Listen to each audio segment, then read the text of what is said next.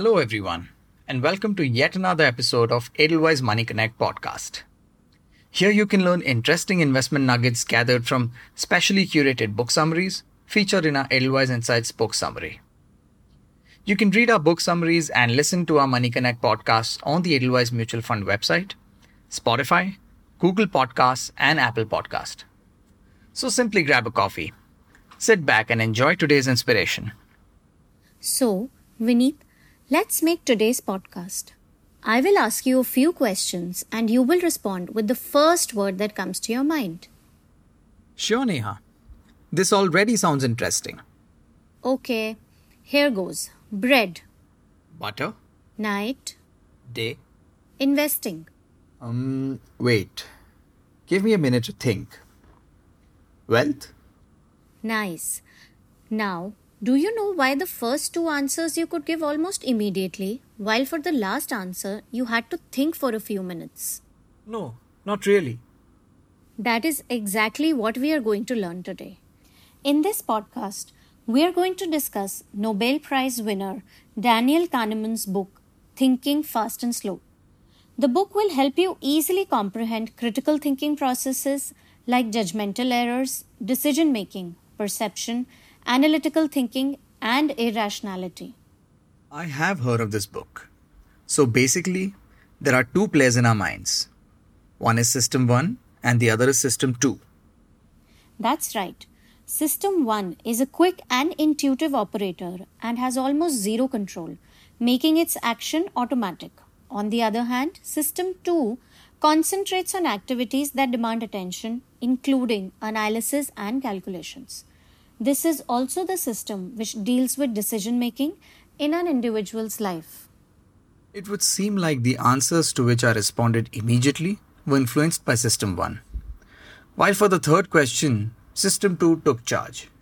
Yes, System 1 is largely responsible for the subconscious mind, leading to the creation of what is otherwise called the gut or instinct.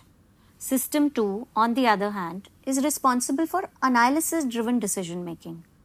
Unlike going by intuition, System 2 needs a lot of effort to conclude things. Both Systems 1 and 2 are equally important for decision making. System 1 is where a lot of action takes place. But System 2 is where all the rational thinking takes place. System 2 gets activated whenever System 1 finds itself in a situation which is beyond its call of automatic duty. For example, when you need to solve a difficult problem which might require some calculation or even damage control, then System 2 gets into action. If you think about it, System 2 is actually like the monitor of System 1. It tries to curb the impulsiveness of System 1. The thing to remember is that attention and effort always go hand in hand. This is what helps in making good decisions. In absence of rationality, the human mind tends to rely on intuition and believes it to be the ultimate truth. Take, for example, advertising. The core of advertising is to impress people by drawing their attention.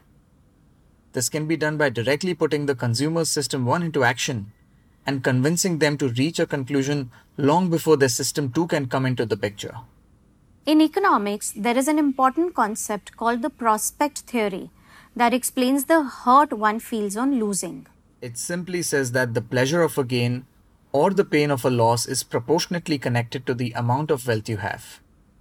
If you have 1 million rupees in your account, a loss of a few thousand rupees might not cause much pain.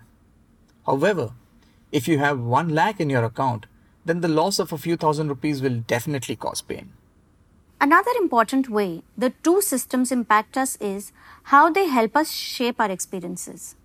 The fact is that the duration of an experience plays almost no role in creating an impact on either of the systems. Instead, what is important is the feeling that it invokes, leading to imprints on the system. Which is why it is important for us to make well-informed decisions. When you make decisions in isolation, you will inevitably end up making a mistake since you only have a one-sided perspective. The idea should be to leverage both systems.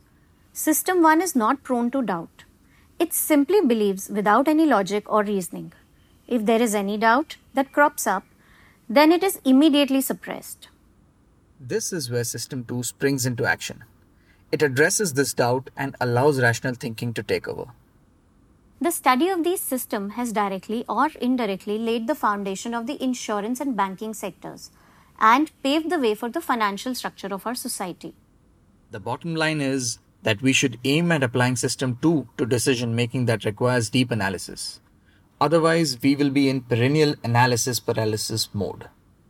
By leveraging both the systems, we can use human psychology to make the best decisions and build robust business models. To summarize the key takeaways from this book, your mind has two systems. System 1 is the reason why you have a gut instinct, while System 2 is the reason why you make a rational decision. Both systems are equally important and function interdependently. The way you react to a loss depends on the amount of money you have. Our experiences impact our ability to make rational decisions. When we are making decisions, it is important to look at all the information available. Looking at only selective information will more often than not lead to a mistake. We should focus on sharpening System 2 as it feeds into System 1. The idea of the two systems is highly relevant to investing. When we follow the crowd and invest in the latest fads or start selling our investments when the markets start falling, we are being impulsive and emotional. We are letting System 1 take over and influence our investment decisions. However, in order to make the best investment decisions, we need to keep System 2 in charge. That is where investing in mutual funds via the systematic investment plan route comes into play. That's right, Vineet. Mutual funds take money from investors, pool it together, and then invest it in different asset classes like equity, debt, and gold, and over different periods of time ranging from overnight to more than 5 years. More importantly, investing in mutual funds through the SIP route can act as your System 2. When you invest via an SIP, you systematically make a fixed investment in a mutual fund scheme of your choice. Plus, you can choose to invest fortnightly, monthly, or even quarterly. Absolutely. This way, you don't need to be impulsive about your investment decisions, and you can continue investing in a disciplined manner. You can listen to more such interesting book summaries on our Money Connect podcasts. These are available on the Edelweiss Mutual Fund website, Spotify, and Google Podcasts for you to listen, learn, and enjoy as per your convenience. An investor education and awareness initiative of Edelweiss Mutual Fund. All mutual fund investors have to go through a one-time KYC process. Investors should deal only with registered mutual funds. For more info on KYC, RMF, and procedure to lodge or redress any complaints, please visit our website www.edelweissmf.com.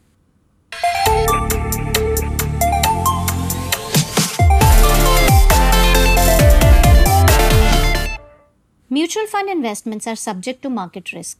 Read all scheme-related documents carefully.